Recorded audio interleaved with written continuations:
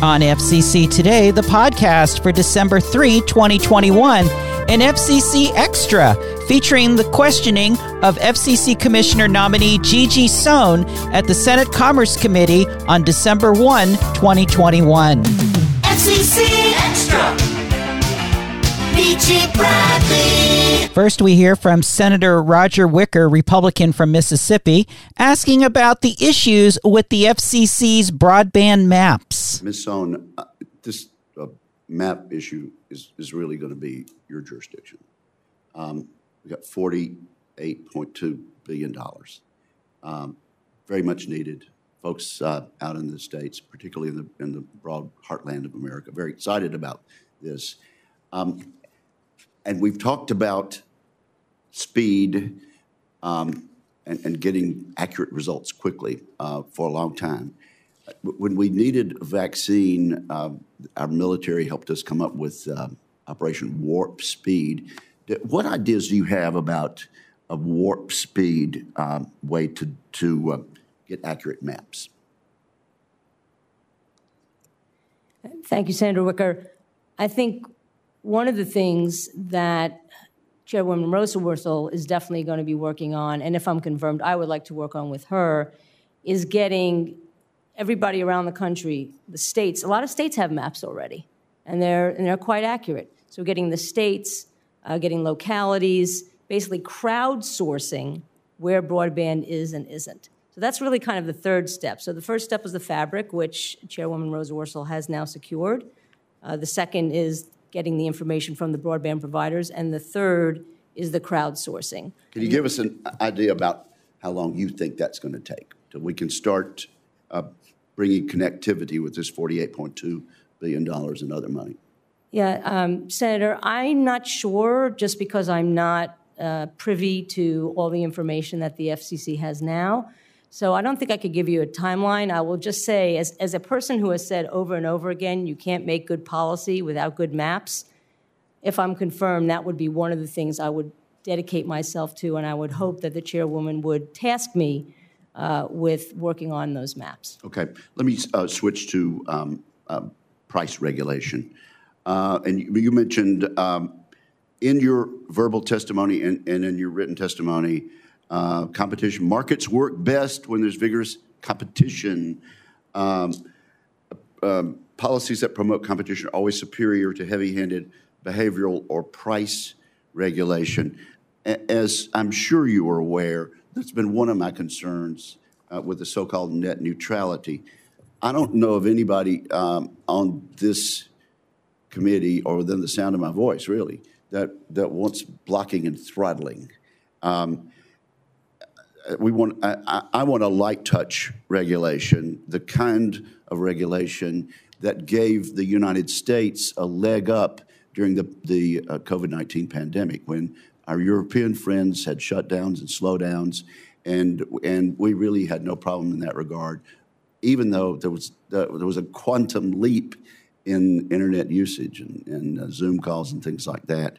We had the investment, in my view, because of the light touch, and I've been talking about this for a long time, and I'm a big boy, and I've been around the block, and so have you, Ms. Sohn. But you said that I had spread net neutrality disinfo in saying just what I said. So how was I spreading net neutrality disinfo? So you call that remark? Yeah, well, it was a tweet, and it was during the consideration of the Save the Internet Act. And I believe what I was referring to was the question about whether broadband investment went down during the time where there was Title II net neutrality, and whether it went up after the repeal. That's what I was referring to. I do disagree. I actually think that Title II, and actually the evidence shows that Title II and net neutrality had no impact on investment. And if you look at SEC filings and even the words of the broadband providers themselves, they have actually said that Title II really had no impact on investment. But I agree with you generally that light touch is better. But what I'm concerned about now, and with the repeal in 2017 of the net neutrality rules and the reclassification of broadband, is that we have no touch. And the net neutrality debate, which I've been doing now for 20 years, really is more about whether there's going to be oversight. Chairwoman Rosenworcel said this 2 weeks ago. It's really much broader than the no blocking and the throttling. It's about whether broadband, which we all agree is an essential service, should have some government oversight. And right now it doesn't have any. What went wrong during the 4 years of Chairman Pai under the repeal of basically the Title II part of net neutrality? Yes. So what went wrong wasn't so much, again, about the blocking and the throttling, although there was one study from Northeastern University that showed that mobile providers at all times of day were blocking and throttling traffic, regardless of the reason. But for the most part, that wasn't the problem. The problem, again, was lack of oversight. So if you'll indulge me, I'd like to give just two examples.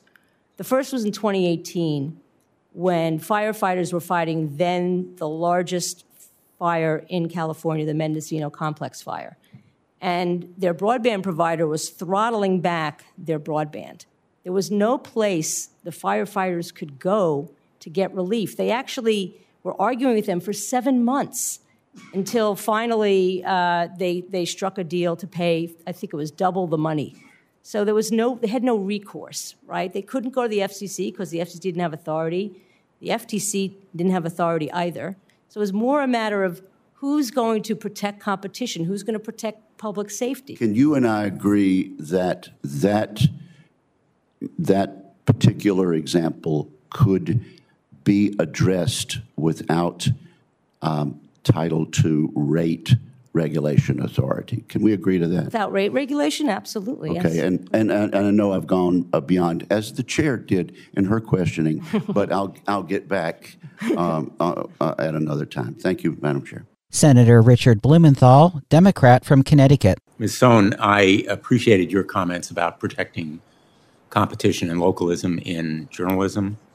I agreed with you on the Sinclair Tribune merger. Fortunately, eventually, Chairman Pai agreed with us, as did other news outlets, including many of the conservative media. There should be nothing partisan about protecting localism and competition in journalism. And I appreciated your comments about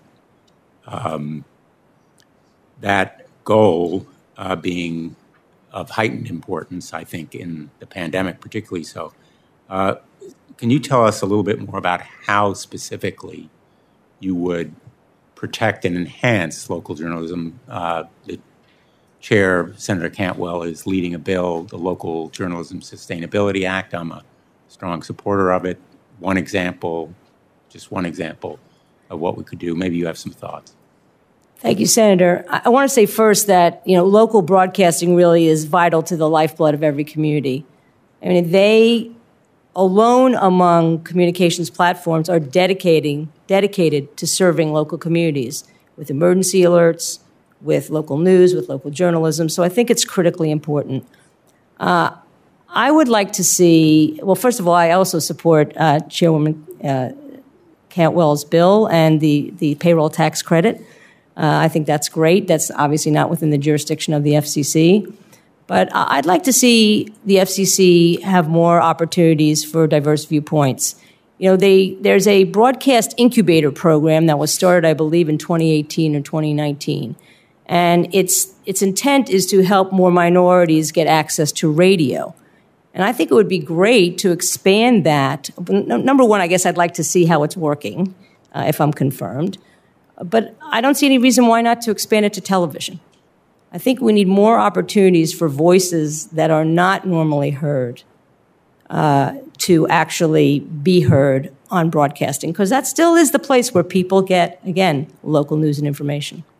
I'm a very faithful listener to radio since I spend a good deal of my life in the car bouncing around the state of Connecticut.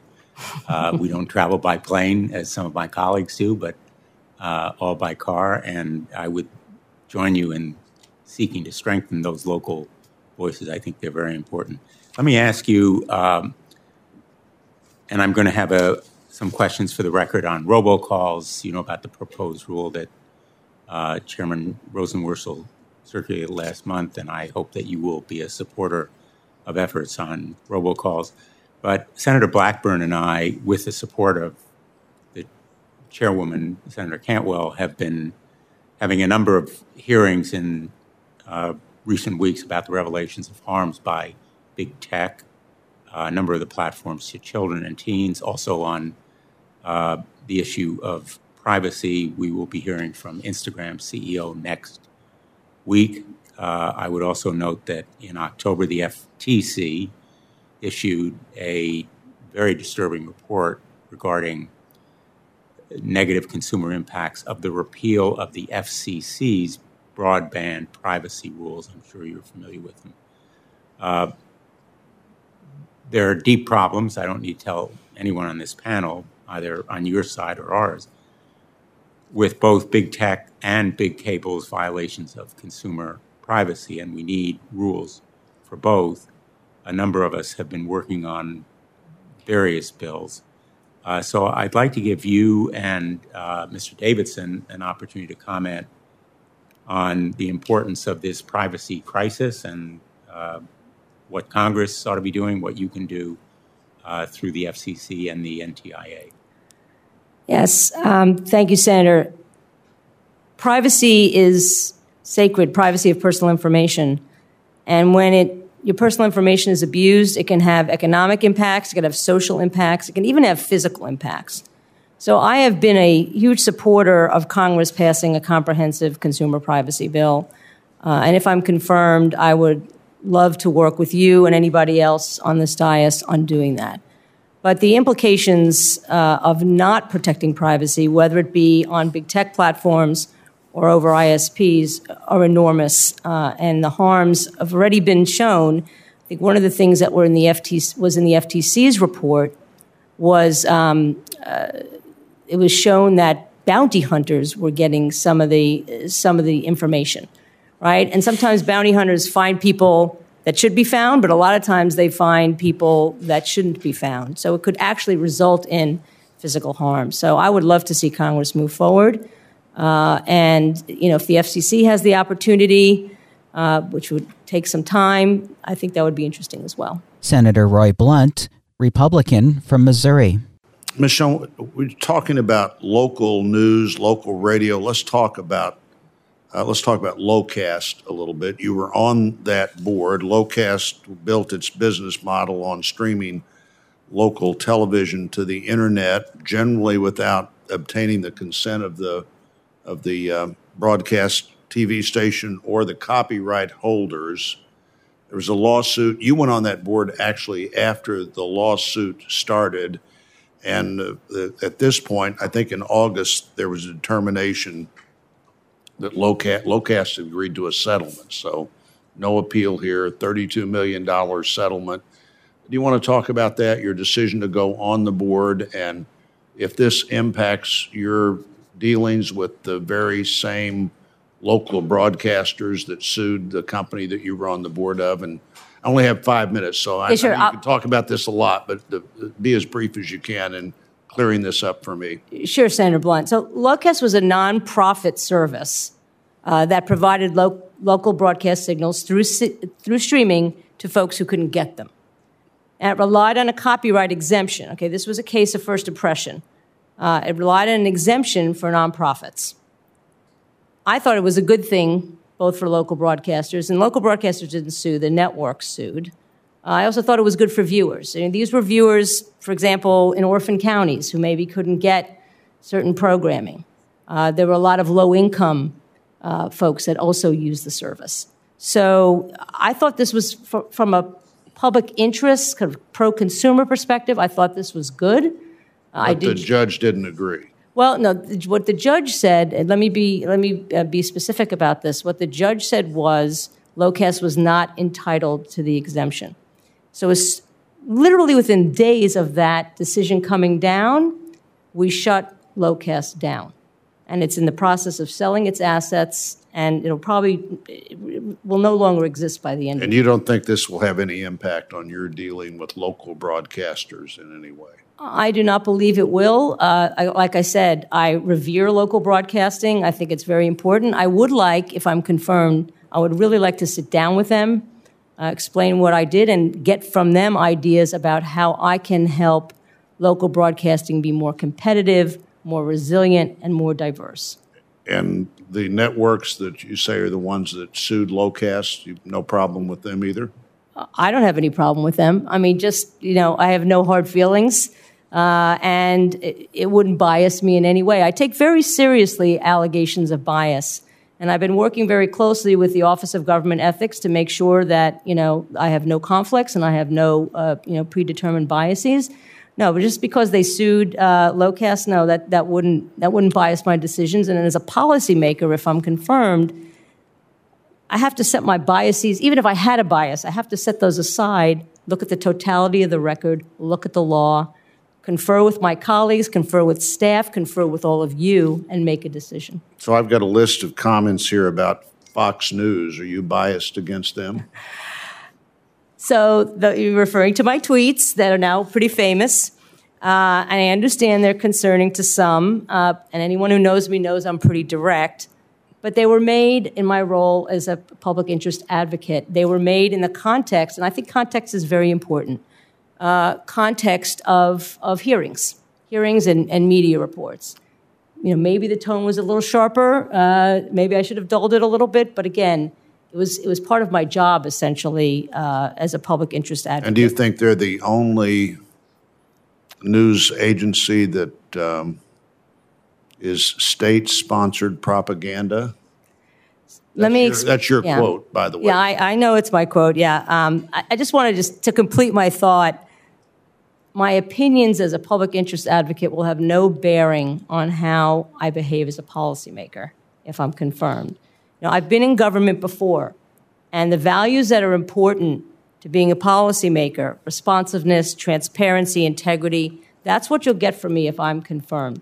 So yes, I said some things maybe too sharp, but they will have absolutely no determination in how I would rule on a proceeding with any of those companies.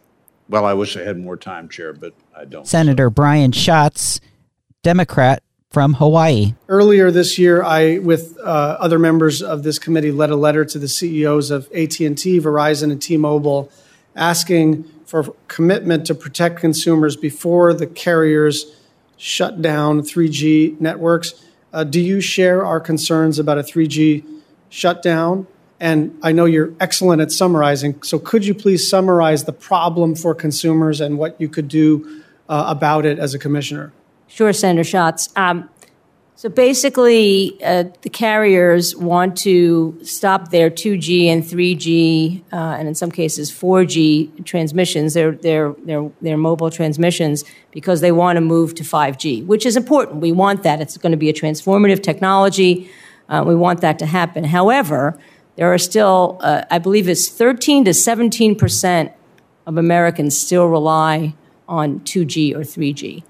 So shutting it down too soon without some sort of mitigation will leave a lot of people without the ability to call an ambulance, to call their family, or to do anything just about. So this seems to me to be a problem that could be resolved through some negotiation. There is a petition pending before the FCC right now, that was submitted by the alarm industry, because that's another thing. Alarms will stop working. So there are serious public safety implications about shutting down 2G and 3G too quickly. Yeah, I would just observe that this is so potentially catastrophic and so fixable. Yes. That my worry is that everybody assumes it's going to get fixed because it would be preposterous to leave millions of Americans without the basic connectivity that their lives depend on. Their lives depend on, and yet here we are without a solution. So I'm hoping we can work together upon confirmation. Absolutely. Look, this is where I think my collaborative skills and my negotiation skills, if I'm confirmed, could really come into play, because this seems to me to be an issue that can be resolved with a little bit of play. Senator Deb Fischer, Republican from Nebraska. Ms. Sohn, I noticed you tweeted, that FCC subsidies can be helpful in, quote, forcing companies to compete. You've also said that, quote, whenever you hear anybody complain about overbuilding of broadband networks, translate that to competition, end quote. Would you stand by those statements, yes or no? I would stand by those statements, although I do support what's in the IAJA, the notion that the money should go first to building where there is nothing, unserved areas, and then and only then should underserved areas be served. So I was a big supporter of the IAJA. I worked on it with several offices here. And so I did tweet those things prior, but I like the framework that's in the IIJA right now. Thank you for clarifying that. I appreciate that. After Congress passed the bipartisan infrastructure bill, the Commerce Secretary Raimondo talked about transparency and oversight that were needed for state broadband proposals, and she said, we need to make sure that the money isn't used in overbuilding. So I'm glad that you agree with her. Ms. Sohn, you often tie the competition conversation to municipal broadband. And I previously expressed concerns to former FCC Chairman Tom Wheeler about the Commission's actions on municipal broadband because it undermines state laws. You were his counsel at that time. Did you advise him on that order? I probably did. I don't really have a specific recollection, but I think it's important to note that right now the FCC can do nothing about municipal broadband. As you know, we did try to preempt the state laws of North Carolina and Tennessee that prohibited either new builds of municipal broadband or extensions of already built networks. And the Sixth Circuit said that we did not have the authority. So if I'm confirmed, there's not a lot I could do about municipal broadband. Given the court's reversal of that preemption order, do you regret pursuing that? No, Senator Fisher. I have supported municipal broadband for a very long time. It's actually, things are kind of changing now. It's not so much cities and towns providing their own service. What you're now seeing is middle mile being built and commercial entities. They're called open access networks. They have them in Utah. They have them in North Carolina. They have them in a lot of places where basically the municipality, the city, the town builds the middle mile, and then they invite commercial broadband providers to come and provide service. And that really results in enormous competition. So do you believe that the FCC should be able to dictate to states what their broadband policy should be? Should the FCC preempt state law? So the FCC does not have the authority to preempt state law. And I actually think, the last 3 or 4 years, I've been working a lot with the states to try to get them sort of ready for what Mr. Davidson is about to give them in terms of money. I think the FCC needs to have a better relationship with the states. And if I'm confirmed, one of the things I would ask the chairwoman if I could be a liaison to the states, because I've really formed very good relationships with them. And I actually agree with you. I think in the past we haven't outreach to the states and made them partners. We've been more adversarial. So there's a committee within the FCC. Am I correct in this that it's a committee that brings the states together, and it's my understanding from some members of our Public Service Commission in the state of Nebraska that this committee, even though it's there, it doesn't meet, it doesn't do anything. Would you be interested in looking into that and possibly, from your comments, and working with states here to be able to have that communication in a more formalized manner through this committee? I assume you're talking about the Joint State Board on Universal Service. Absolutely. I was Chairman Wheeler's liaison to the Intergovernmental Advisory Committee, and I worked with them very well, made a lot of friends, including some friends who Republican friends who just signed a letter on my behalf. So I would be delighted to do that. If Chairwoman Rosenworcel if I was confirmed and she wanted to appoint me to the joint board, I'd be I'd be honored. Nebraska was one of the few states after the 96 law that did form their own state universal service fund, and was very proactive on that, and it works well. But so that's why I do have concerns about some of your comments on preempting state laws, to be forthright with you. Fair enough. Thank you. Happy to clarify them. Thank you. Senator Amy Klobuchar, Democrat from Minnesota. Ms. Sohn, I'd start by just putting on the record, Madam Chair, if I could, submit a letter from the Consumer Technology Association in support of Ms. Sohn. Yes, without objection. Okay, very good. So, Ms. Sohn, you were just talking about your work with states, and you've also worked on a variety of issues. Of course, some of this have come up: broadband, competition, innovation. Can you talk about how you've worked with colleagues on the opposite side of the aisle on these types of issues? Yes, Senator. So let me give an example from net neutrality, because that is an issue that obviously keeps coming up. And I think it's really important. Obviously, I'm a supporter. But in I believe it was in 2012, it was 2010, we were waiting for the FCC to act on net neutrality. And it was taking a very, very long time. So I was asked, along with some other public interest groups, to consider a legislative compromise. This was led by Congressman Waxman, and there were some Republican offices involved as well. The ISPs were supportive, and the bill was not perfect, but Public Knowledge, the organization that I ran at the time, decided to support it.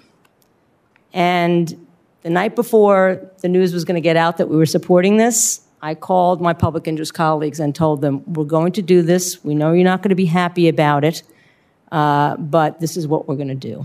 And a lot of them were not happy about it. I think some of them are still unhappy about it to this day.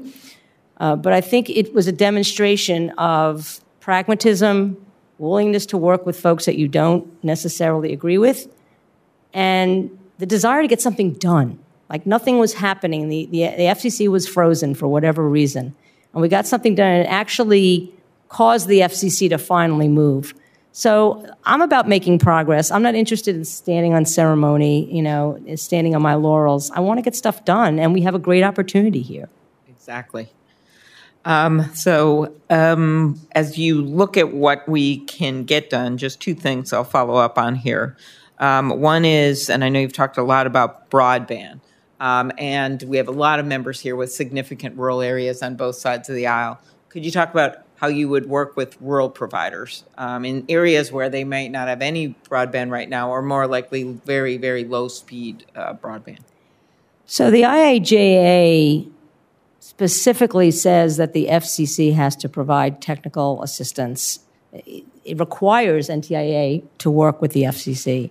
And since NTIA is only 150 people, I think we could really help them provide technical assistance.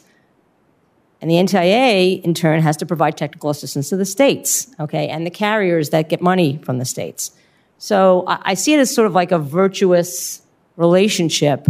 And I hope that we will get the opportunity, I know we'll get the opportunity to make sure that these unserved areas are served and that rural providers who need help, I mean, it's a complicated process, this like multi-grant process, that we can provide them the assistance they need. Okay. One last question. You and I talked about how I chair the 911 caucus, and we have still work to be done on upgrading our 911 systems. Could you very, very briefly talk about how you think we could modernize these systems? And I know I'll ask you in writing, Mr. Davidson. I think what's most important, Senator Klobuchar, is that we don't have a digital divide in NG 911. And we have to have the resources to make sure that people in rural areas or people in low-income areas also have NG 911, not just people in rich areas. So I worry about that NG 911 divide as well. Okay, very good. Thank you very much. I'll ask you, Mr. Ahmad, you, Mr. Coco, questions on the record. I really appreciate your willingness to serve. Senator Jerry Moran, Republican from Kansas.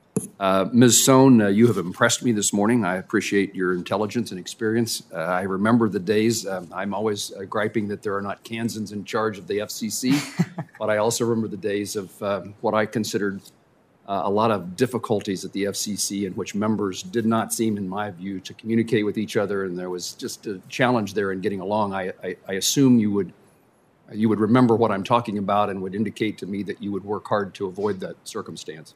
Senator Moran, I absolutely would. And I must also say that when I was at the FCC, I always reached out to my Republican colleagues.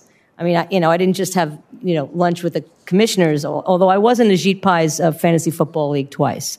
So it's really important to me. To me, these things are not personal policy differences. So, yes, I will do that. I appreciate your answer to Senator Blunt's question. I, too, was concerned about, I'm a supporter, an advocate for local journalism, local broadcast journalism in particular, that the FCC would have jurisdiction over, and I wanted to make certain that what you said was the truth in regard to no hard feelings, no bias, no consequences to that lawsuit.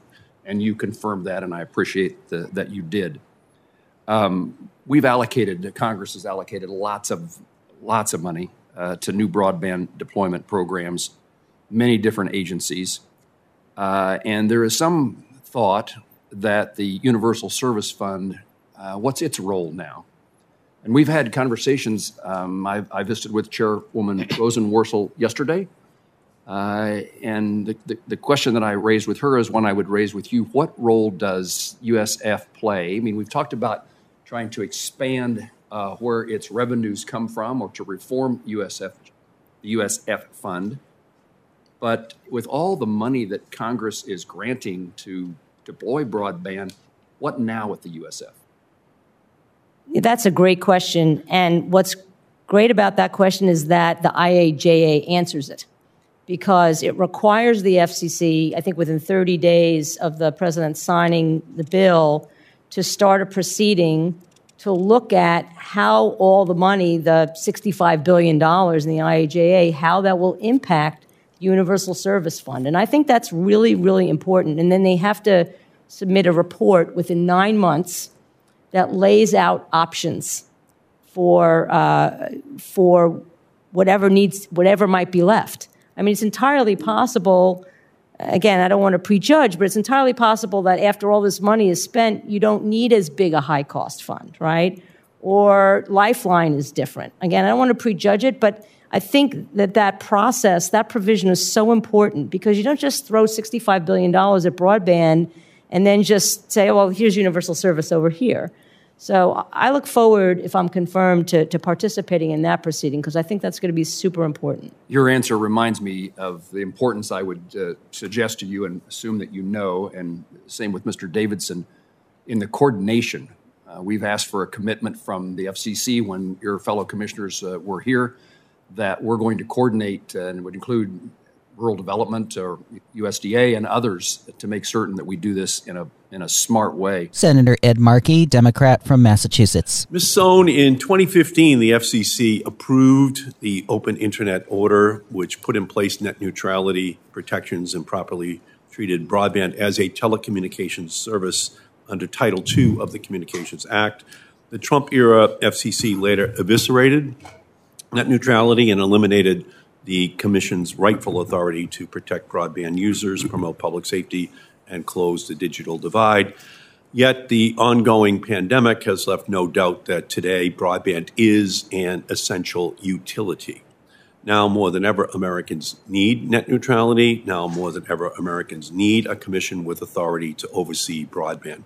Ms. Sohn, do you believe that the FCC has the authority it needs to reinstate net neutrality and to restore classification of broadband as a Title II service, as Chairwoman Rosenworcel recently stated in front of this committee?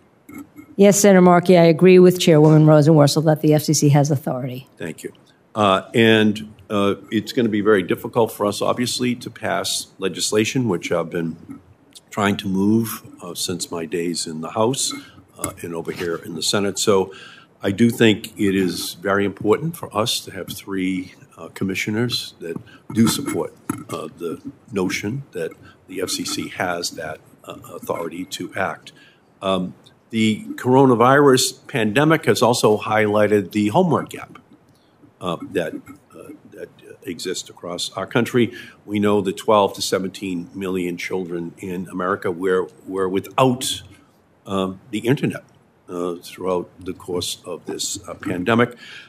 I was successful in creating the Emergency Connectivity Fund, which is now providing $7 billion in E-rate home connectivity funding.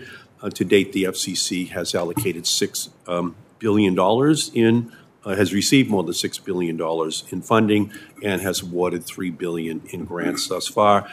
The program, to put it simply, has led to 10 million students receiving devices and having the internet at home, which they need. Unfortunately, the Emergency Connectivity Fund will soon run dry without additional funds.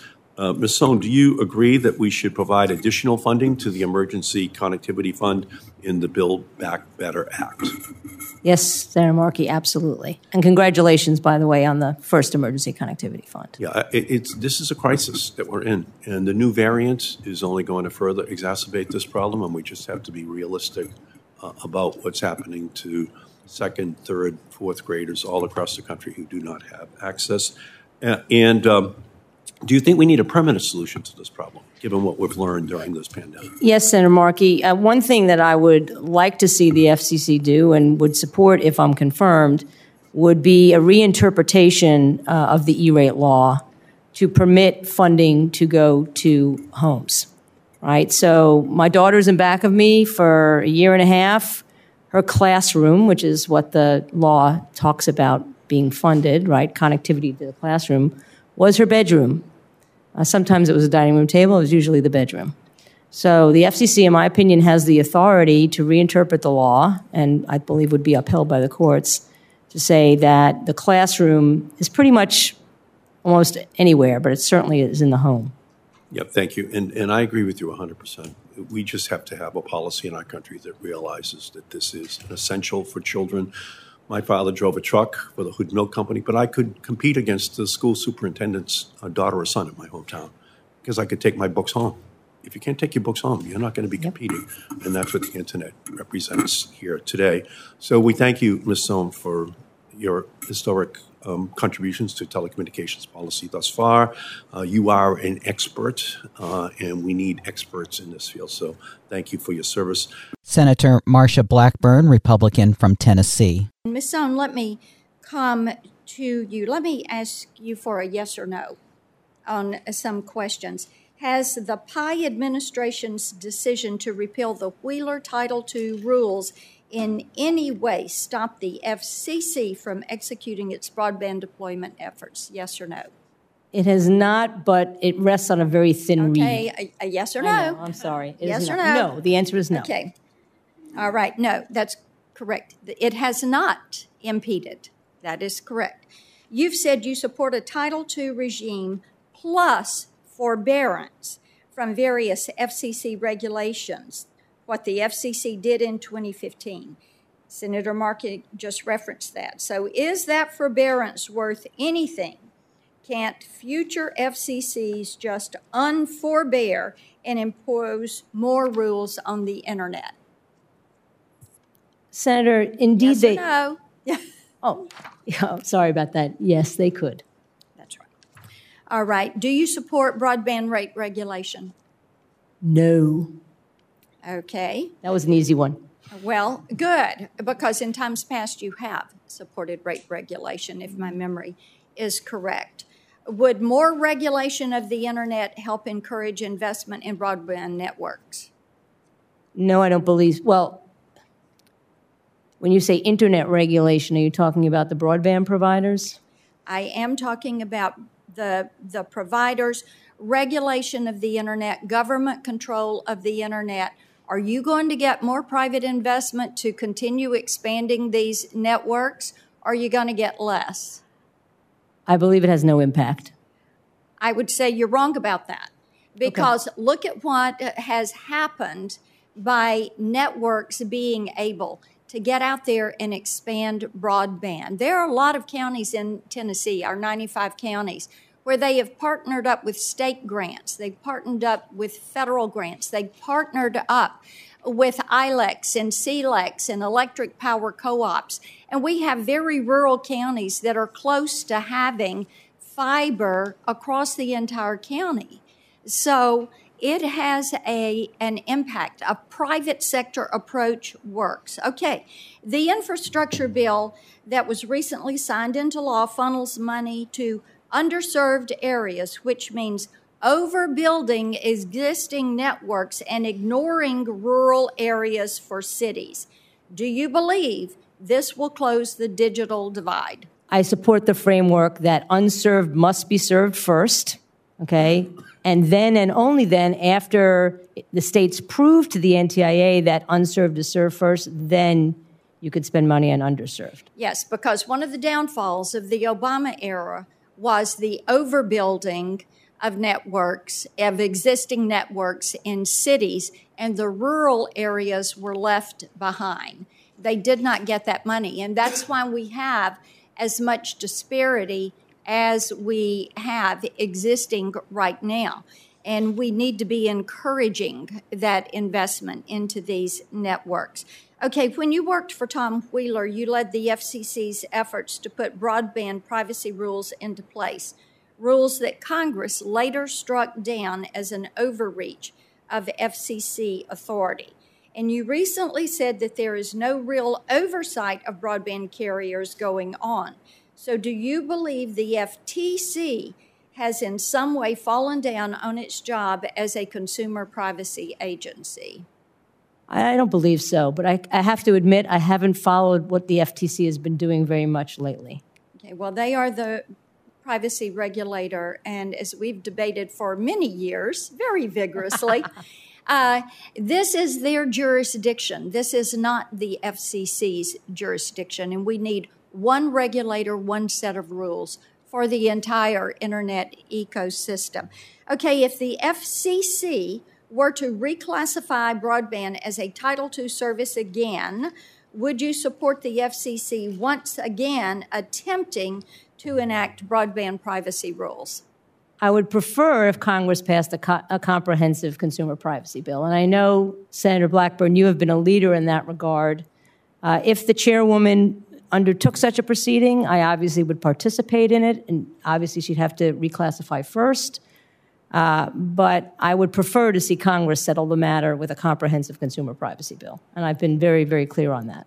Okay, thank you. You were on the board of directors for Locast, a streaming service that shut down right about the time you were nominated for pirating content. Locast was shut down for pirating content. Despite your talk about valuing content, it seems like you're not being consistent in your value of protecting intellectual property of creators. And as you know, retransmission is an issue that has been debated, and I know we're going to continue this conversation about protecting content that is there, but my time has expired. Madam Chairman, thank you. Senator Gary Peters, Democrat from Michigan. Ms. Cohn, Michigan has an urban-rural broadband problem that certainly can't be addressed by one-size-fits-all, and that's not unique to Michigan by any means. That's basically the situation all across the country. That's why I co-sponsored the Broadband Infrastructure Financing Innovation Act, which supports public-private partnerships that work to connect families and communities. Probably one of the outstanding examples in my state is Northern Michigan University Educational Access Network that provides broadband connections to all the homes nearby. So I'd like you to talk a little bit about local partnerships, how important they are in your mind. Should we continue to focus on this? And if so, what do you recommend that we do to make sure these partnerships continue to provide these very vital services? Thank you, Senator Peters.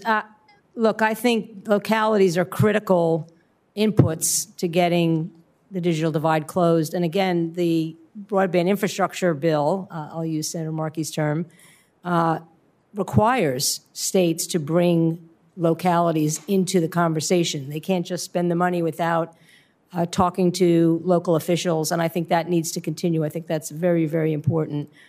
I've dealt with an awful lot of mayors. They care deeply about this issue, and I think we need to continue to support their efforts to get broadband to their communities.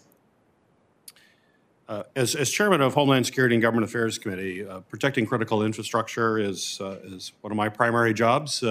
And critical infrastructure is currently certainly telecommunication networks, protecting them from cyber attacks. We have compromised components that are out there, and then natural disasters that hit and wipe out these services. This year, the Communications Security, Reliability, and Interoperability Council has made, I think, important steps to coordinate between the FCC and the Department of Homeland Security, but by allowing the Department of Homeland Security to co-chair for the first time. So certainly think that is long overdue and appreciate that. But Ms. Sohn, how can DHS and FCC better coordinate to improve the security of these networks, create increased resiliency, and in particular, disaster recovery? Senator, that's a great question. I can't say I've thought about it a whole lot, although I'm delighted to hear about the joint work of DHS and CISRIC. Actually, my wife works at DHS, so that's a good thing. I do think maybe perhaps what could happen is what we have with the FCC, and the FCC chair and the administrator of NTIA are required to meet twice a year.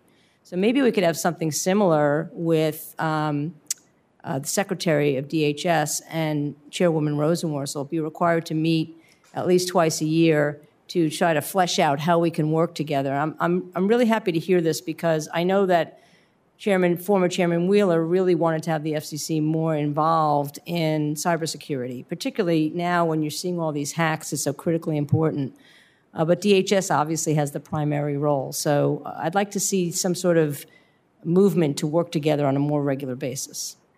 Well, I appreciate that. And if confirmed, I would certainly like to work with you and have this conversation as to how we bring these agencies working together. We're passing some significant cyber protection legislation, which will hopefully be an NDAA that's before us. But the key thing that we're focused on is the fact that we have these silos in federal government. Folks are just not talking to each other. This is a system-wide problem. Typical, a lot of big organizations, but when it comes to cyber, we've got to be coordinated. And when it comes to resiliency in natural disasters, we've got to be coordinated. So we'd love to work with you on that. Absolutely.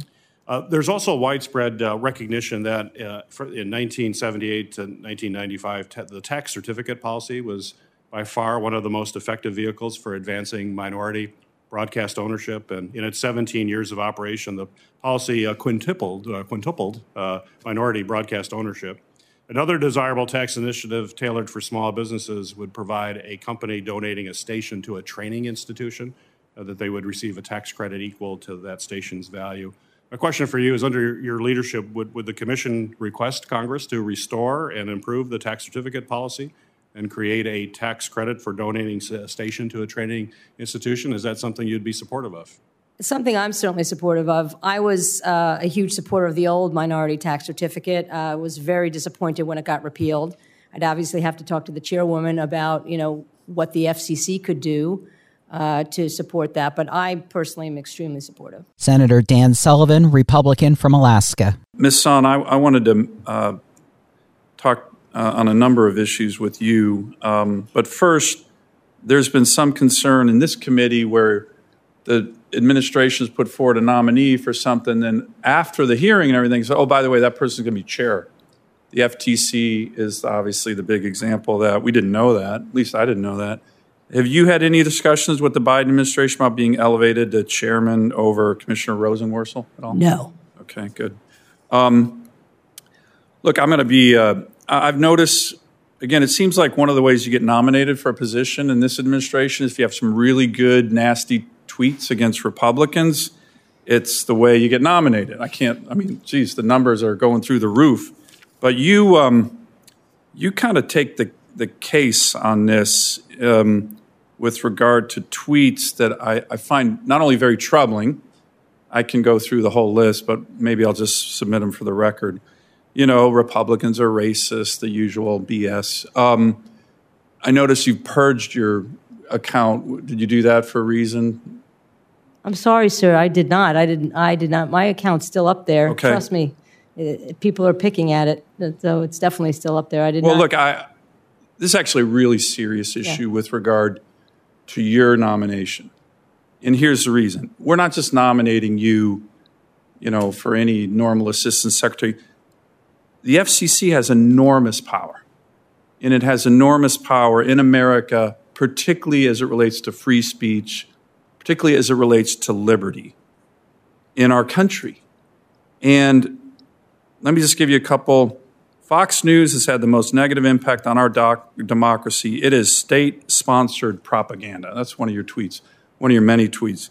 So how is Fox News state-sponsored propaganda? And is MSNBC state-sponsored propaganda too? Remember, this goes directly to the power you're going to have. This is not some kind of random tweet. Millions of Americans watch that news station. I happen to. I don't think it's state-sponsored propaganda. For God's sake, we needed a conservative viewpoint in America media, which obviously you don't like. So talk to me about state-sponsored propaganda. Yeah, Senator, before I explain the tweet, I'd like to explain the context. And also, I would also like to remind folks that among my supporters are the two most... You know how this committee works. I'm going to be respectful, but I need to interrupt. Okay, please. Because I don't have a lot of time. Just address the tweet. I don't need the context. I don't need to hear about your supporters. You are going to be in charge of regulating news agencies like Fox News, and you're calling them state-sponsored propaganda. How can you do that as an honest broker when you've already put out, you are also called that Sinclair Broadcasts, whether you called for the FCC to investigate whether they're qualified to be a broadcast licensee at all. You are clearly indicating your bias against more conservative news sources. And yet you are now up for confirmation of one of the most powerful positions in America on free speech. I think that disqualifies you completely. But talk to me about Fox News as state-sponsored terrorism, how they've had the, quote, most negative impact on our democracy, and then why isn't MSNBC state-sponsored terrorism? I didn't say terrorism. I didn't mean terrorism. I meant propaganda. Yeah, Senator, I was tweeting during a hearing on Section 230, and where the point was being made that big tech companies were, the most harmful to our democracy.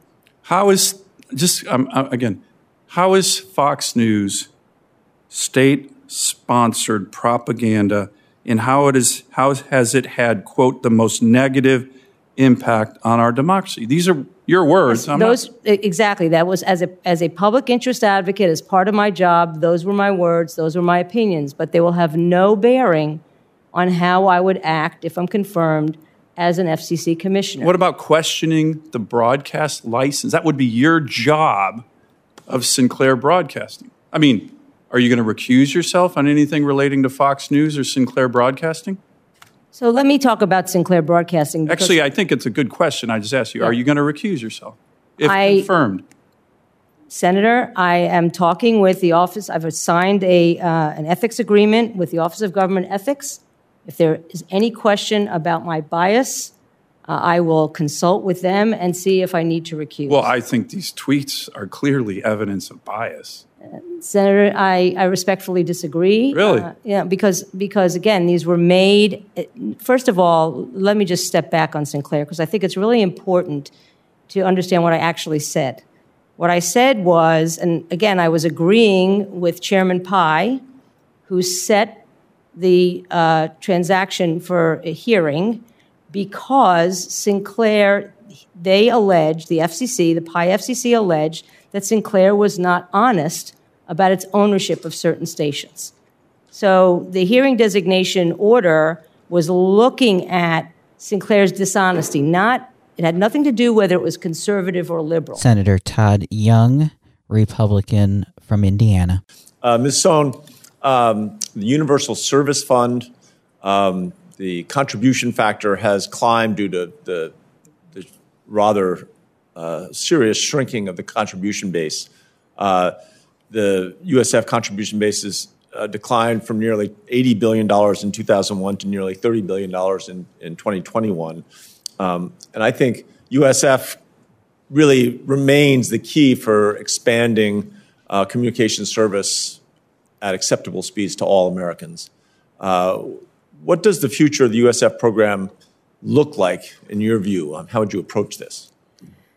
Yes, thanks, Senator Hickenlooper. So the good news is, and at the risk of repeating myself, is that the broadband, the bipartisan infrastructure bill addresses this by requiring the FCC to do a study 30 days after the signing of the bill on the impact of the $65 billion on universal service, and then come back within 9 months with recommendations for how to proceed. I agree with you 100% that the universal service contribution mechanism is broken, that universal service is important, but I also think it's critically important to make sure we know what the impact of all this money is on the fund before we decide what the solution should be.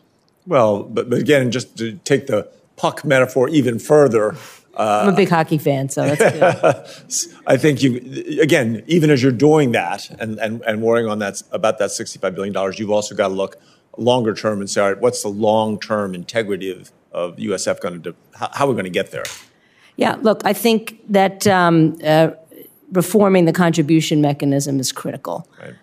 And whether it's Congress who does it or FCC who does it, I'm quite agnostic, but it needs to be taken care of, and I think all options should be on the table. Senator Mike Lee, Republican from Utah. Should net neutrality requirements include, or should the FCC generally regulate the rates charged for broadband services? No, sir. Okay. And what about minimum or basic tier broadband plans, like those included in the infrastructure bill, required by the infrastructure bill? Should the FCC require these affordable basic tier plans? I know of no proposal to do so, and it's in the infrastructure bill, so I don't think it would come before the FCC. Yeah. To determine the basic tier plans required by the infrastructure bill, you would have to look at price in order to figure that out. And it's not possible to support a price threshold in a minimum tier broadband plan and then simultaneously say that you're not for broadband rate regulation. That is, in fact, what that is, isn't it? Well, is there a distinction that I'm missing between those? And if so, what is the distinction? Yeah, I'd have to think more about that. This obviously is something that the FCC would not decide. This is more in Mr. Davidson's wheelhouse. But it's not 100% clear to me that that affordability requirement necessitates the NTIA saying the price must be X. That's not clear to me from the law that is required. Now, there has been a lot of discussion about the best way to build out our broadband access and at the same time also instill competition within broadband, within the industry and among providers. One suggestion has been to have more government ownership and or government operation of broadband networks. Where do you land on that issue? Is broadband access in both rural and in urban areas, is it better achieved through private sector ownership and operation or through government ownership and operation, whether at the state, local, or federal level? Yes, Senator, thanks for that. My position has long been that communities should have a choice. I'm not going to say that one is better than the other. In some places, for example, in Utah, Utopia is a very, very successful middle mile open access network. Now, the towns and cities do not provide last mile service because they're actually prohibited from doing so, but it's extraordinarily successful. In other places, it hasn't worked at all. So I wouldn't put my thumb on the scale that one is better than the other. I just think that communities should have a choice. There are many in Utah, including myself, who would beg to differ with your characterization on that front. But what about a federally owned 5G network? Oh, I'm opposed to that. That was proposed by the last administration. That's not something I would support. Okay, so why draw a distinction between the federal government's ownership of broadband and state, local or municipal ownership of broadband? That's a good question. I haven't actually really thought much about that. I probably would have to get back to you on the QFRs on that. Let's talk about the digital divide for a minute. What is the digital divide? What does that mean? To me, the digital divide means, it means a lot of things, but it means that there are households in the United States, both in rural, urban, and tribal areas, that either do not have broadband because there's no network available to them. They cannot afford broadband just because they don't have the means, or the prices are too high, or they don't have the skills to use it. Okay. So, yeah. Yeah. I get where you're going. I want to zero in on something a little bit more narrow. Now, the bipartisan infrastructure package that just passed seeks to deploy broadband with speeds of 100 up and 20 down in order to close the digital divide. In doing that, taking that into account and also just your own views on the matter, help me understand what technological capabilities we're wanting to make sure all Americans have. Is it e-commerce? Is it entertainment? Is it video gaming? Is it access to a virtual reality experience for entertainment purposes or otherwise? What is it? Well, I think it's all of the above, and certainly is telehealth. That's a huge application.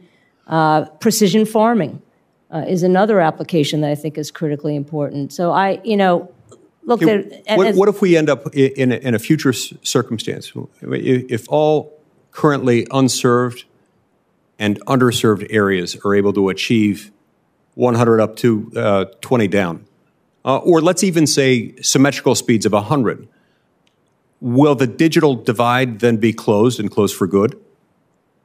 And is there therefore any ever a point at which the federal government will have funded enough technological capability that we have adequately shrunk or eliminated that such that we could shrink or eliminate federal subsidies on that?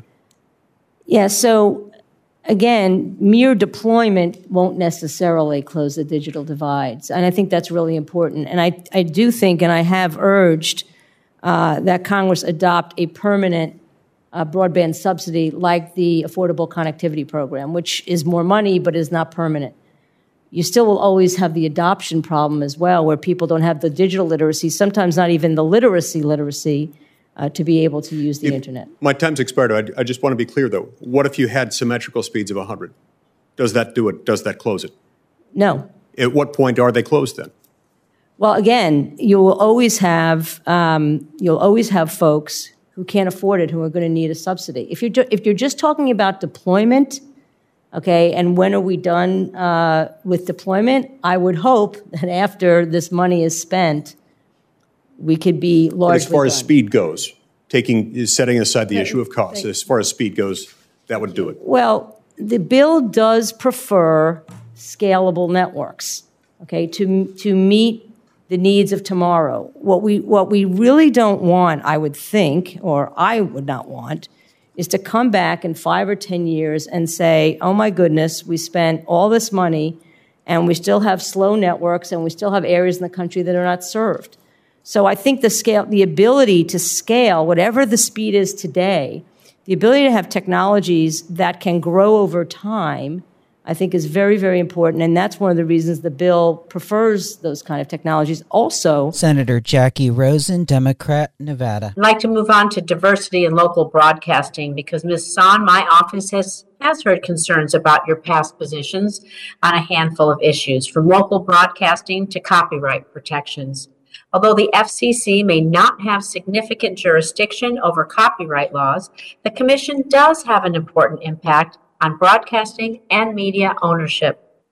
In Nevada and across the country, we deeply value our local broadcasters. They provide a tremendous service to our communities. We want to support these partners in public service, and that means ensuring they continue to become more diverse. So, Ms. Son, in your opening statement, you note that you value a diversity of voices in various platforms. Ensuring the public is hearing from diverse perspectives, regardless of how they are delivered, I understand concerns have been raised about your opposition to policies such as joint service agreements and shared service agreements, which allow stations to share facilities and employees and jointly sell advertising, which I understand can be critically important for minority-owned stations. So, Ms. Son, could you explain your position on this type of ownership and how these agreements may either help or hurt minority ownership in media? And as we think about local broadcasting, can you discuss your time at Locast and how you plan to balance some of your priorities from your time at a nonprofit with your new role? Sure. Thank you, Senator Rosen. Let me address first the JSA and sidecar position because, as many people know, I've been fighting for increased minority ownership of media for 30 years. I have the support of former acting chairwoman Mignon Clyburn and Byron Allen, who is the largest minority broadcaster. My position was misstated. I did not oppose joint service agreements or sidecar agreements. Tom Wheeler, who I worked for, proposed making sure that those agreements counted towards the media ownership rules.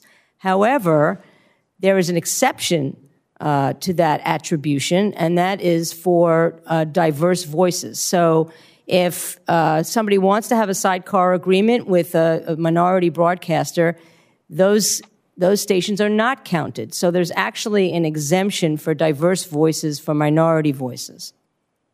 But that was not my personal position. So that was unfortunately misstated. Senator Ben Lujan, Democrat, New Mexico. Ms. Son, you've been an advocate for open and affordable and competitive communication networks for decades. For almost a year, the commission has been limited with just 4 out of 5 commissioners seated. Now, we can't wait any longer. We need a full functioning commission, especially with this important investment. For students, broadband isn't a luxury, it's a basic necessity. Helping our children succeed with broadband connectivity, whether they're distance learning or at home learning. Most of their homework is done online, and I very much support Commissioner Rosenworcel's efforts to close the homework gap.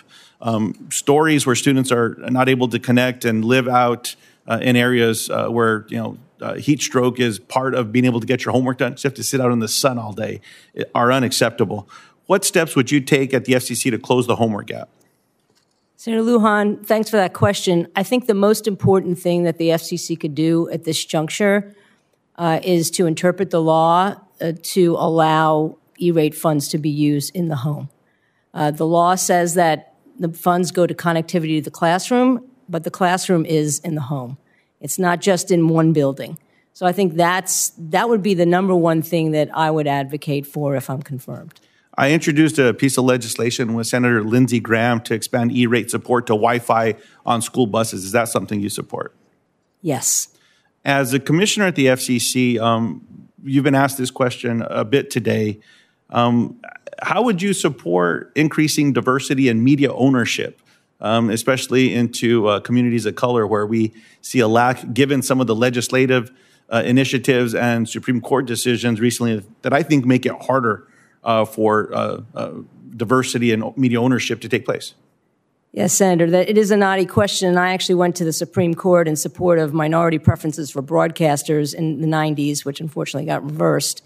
I think expanding the broadcast incubator program beyond radio, I think that would be a really important way to goose minority ownership. The other thing that I might say is, the FCC is in the middle of its quadrennial, looking at its media ownership rules, and the circumstances surrounding its media ownership rules. I wonder if there might be new ways to encourage minority media ownership through that quadrennial. Senator Ted Cruz, Republican from Texas. Ms. Sohn, you and I had a good visit in my office. I appreciated your coming by. As I expressed in that meeting, I've got real concerns about your nomination. And my concerns are in the context of the growing calls of the left to have more and more censorship. The Federal Communications Commission has enormous power. It has power over broadcasters, and it is also, particularly under Democratic administrations, asserting power over big tech. When you were at the commission previously, you were a vocal proponent of the commission asserting power over big tech. in the public space, you have been unabashedly a person of the left. Now, that can be fine if that is combined with a commitment to free speech. In your opening statement, you said freedom of speech is the lifeblood of our American experience and has always been at the core of my work. And that commitment is important. It is actually something more and more rare on the left, and yet your record suggests a deep antipathy to those with different views. How would you comfort a conservative concerned about censorship when they see your nomination that you would not, if confirmed, use your power as a government regulator to censor more and to silence those with whom you disagree? Thank you, Senator Cruz, and I did enjoy our visit as well. I would say, look at my record. Look at the conservative cable channels that I worked with, for years to get them carriage on cable systems when those systems would not carry them. I have long worked with organizations and, again, companies with whom I vigorously disagree on their point of view. These are, fervent Republicans, fervent supporters of the former president, and I work with them to get their views online. I believe that I've been characterized very unfairly as being anti-conservative speech. I think my record says otherwise. I have been critical of Fox News. I'm sure you have my tweets. But that was in the context of a hearing where big tech was being blamed for misinformation, as they deserve, okay? And I'm not quite sure about your statement about me wanting to assert authority over big tech when I was at the FCC, because it's actually been the exact opposite, but we can talk about that. But Fox News, I have been critical because I don't think if you're going to look at misinformation, you have to look at the entire ecosystem, and frankly, not just at Fox News. I have also been critical of liberal stations as well. I'm not a huge fan of the big chyrons on cable news. Well, I will say yesterday I had a conversation with Chris Ruddy, who owns Newsmax, and I will say he confirmed what you said, and that he described his relationship with you as having been an advocate for additional voices. That's an encouraging sign. I was comforted by what Mr. Ruddy had to say. At the same time, you urged, look at your record. And indeed, you said that I had the Fox News tweets, and you're right, I at least have some of them. And I would note what your record says, November 6th, 2020. So do you still want me to believe that social media is more dangerous to our democracy than Fox News? Another one about Fox News, I guess old media can destroy democracy. You have multiple tweets going after Fox News very directly. Now, look, you're entitled to have your own views. I don't agree with everything on Fox News either, or really any news station. But it's one thing to have a view. It's another thing for the government to use its regulatory power to silence views it disagrees with. Some people home watching are regular watchers of Fox News. How can they have any comfort that if you're confirmed, you won't use the power of government to silence them? Well, I'll make that commitment right here, but I would also say that I take any allegations of bias extremely seriously. I've been working very closely with the Office of Government Ethics on an ethics agreement, which I've signed, and if there's any question about my bias, I will work with them to determine whether I need to not participate in a proceeding. But I do not believe I'm biased. All of those tweets, I believe, I can't read them all, were in the context of a comparison, usually a Section 230 hearing, between is big, it's not a comparison. I was making the comparison that if you were looking at just big tech, and again, I'm highly critical of them, you also have to look at the other voices in the ecosystem. I'll point to another tweet,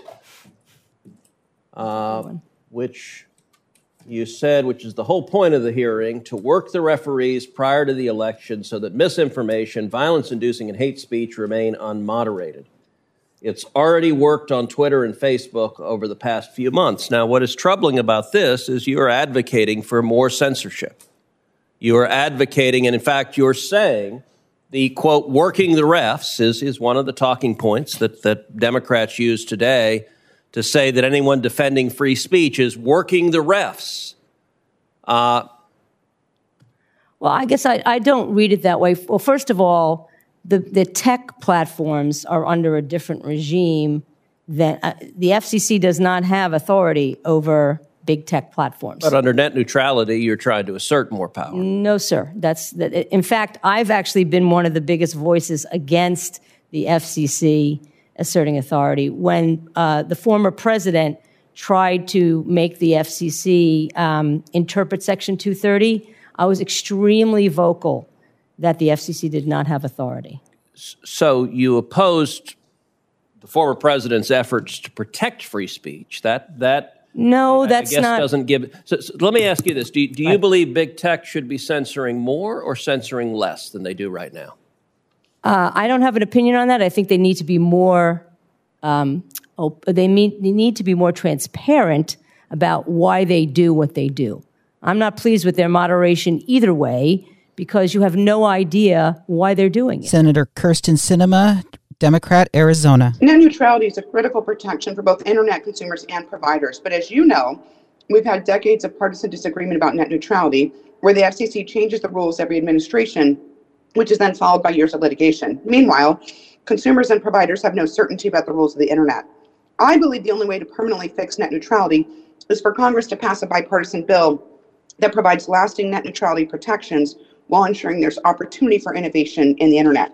Do you support using Title II of the Telecommunications Act to pursue net neutrality, or should we allow Congress to act in this area? Thank you, Senator. I would much prefer if Congress settled the matter. I've been an advocate for net neutrality for 20 years, and I'm as tired of the ping pong game as anybody. However, until Congress acts, I think it's critical that consumers be protected and competition be promoted. So, if necessary, we cannot leave an essential service such as broadband without oversight.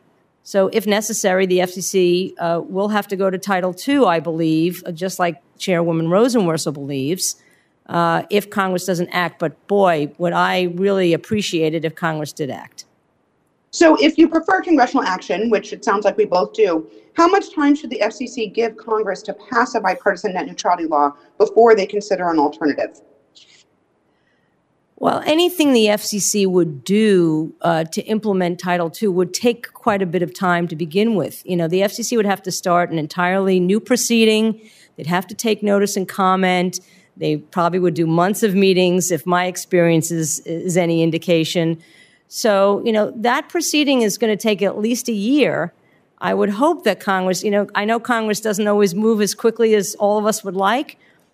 So I would say, a year until that proceeding is concluded. But again, I'm very concerned that broadband, an essential service, has been without any oversight for the past 4 years, and there have been issues with that, regarding firefighters, regarding the ability of rural wireless providers to get access to pole attachments, to people being charged for modems that they own. So it's those kind of consumer protections and public safety protections that the FCC can't afford to leave unprotected. In 2015, the FCC chose to forbear the vast majority of Title II to broadband. In a paper last year, you recommended the incoming FCC forbear less. Do you still believe that's the best approach, and why? Yeah. Senator Sinema, as I said before, I've been debating net neutrality for 20 years, and my positions are always evolving because of changes in technology, how consumers use the internet, and business practices. So frankly, even what I might have said a year ago probably doesn't even apply anymore. And as I said before, and as Chairwoman Rosenworcel has said, she would have to start an entirely new proceeding. There'd be a new record. So regardless of what I might have said in an academic paper, if I'm confirmed and there's a new proceeding, I'd have to look at the totality of the record, confer with staff, confer with my colleagues, and confer with you and your colleagues on the dais. So, what I said in an academic paper, frankly, is just academic. You've been listening to the Senate Commerce Committee hearing from December 1, 2021, with nominee for the Federal Communications Commission, Gigi Sohn. FCC Today. You've been listening to an FCC Extra from FCC Today, the podcast. Comments and questions can be called or texted to 202-963-0852 or email fcctoday@recnet.com. This has been a production of REC Networks, always on at recnet.com. I'm Michelle Bradley, SBE Certified Broadcast Technologist. Thank you for listening and stay safe. REC.